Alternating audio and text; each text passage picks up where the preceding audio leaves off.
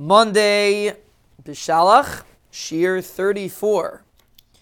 So we're discussing the Midah of Behilus, and somebody asked me, one of our listeners asked the Kasha, that L'chaira, the Klal Yisrael, the Pasuk says, V'achaltam oisei b'chipazin, Pesach ul Hashem, the Pasuk says, last week's parsha, that Klal Yisrael left Mitzrayim, and they left b'chipazin, they left in a hurry, and the Onkelos translates, Behilu with a Bahala, Behilus. And really the Rambam, when he talks about the Haggadah, so we start off with Halachmanya. The Rambam starts off, Behilu yatsu aveseidim mitzrayim. Halachmanya, that's what the Rambam says.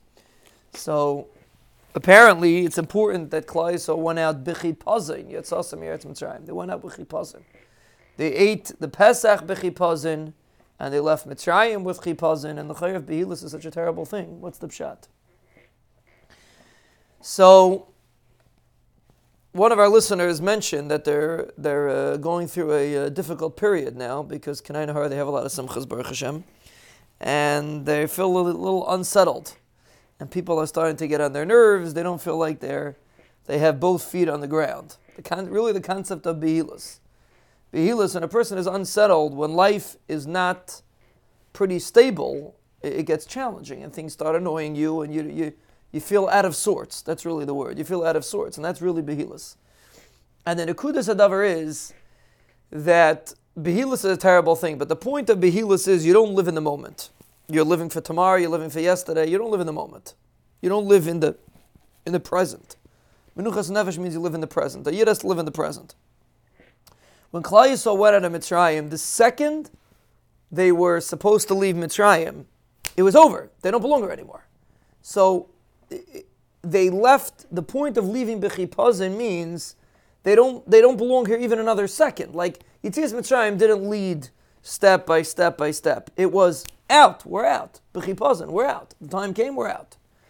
And like it says in the Geulah Shleima, Pisayim Yavei Adein Leichalei. The Rebbeinu Shalom is going to come piss him. It's going to come suddenly. It's not going to lead up. You're going to be sitting on your phone doing something very important, and all of a sudden the Shefer Mashiach is going to come. It's going to be a split second. That's what b'chipazin means.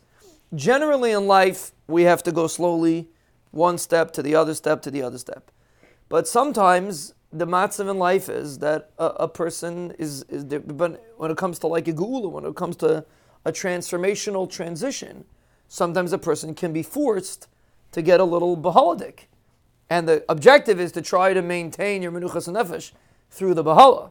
But bahala is when things are out of sorts, when things are not going point A leads to point B, which leads to point C.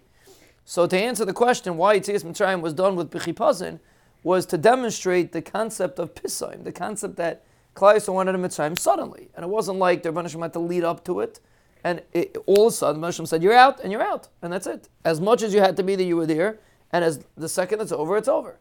That's the way the Rebbeinu Shalom brings Yeshuas. So is chipazin a not good thing? Generally, yes. When it comes to a Geulah, when it comes to a transformation, the Rebbeinu Shalom's transformation, Rebbeinu Shalom's bringing a Yeshua, so then the Rebbeinu Shalom brings Yeshuas with chipazin. That's the side of the matzah, that the Rebbeinu Shalom brings Yeshuas with chipazin.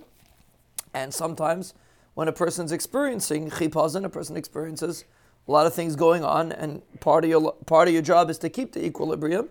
But the point is to be makir that when sometimes the Rebbeinu Shalom does things b'chipazin, HaKadosh Baruch Hu, when the Rebbeinu Shalom does things, it can seem, let's use that term, it can seem b'chipazin, because that's the way things work from Shemayim's perspective.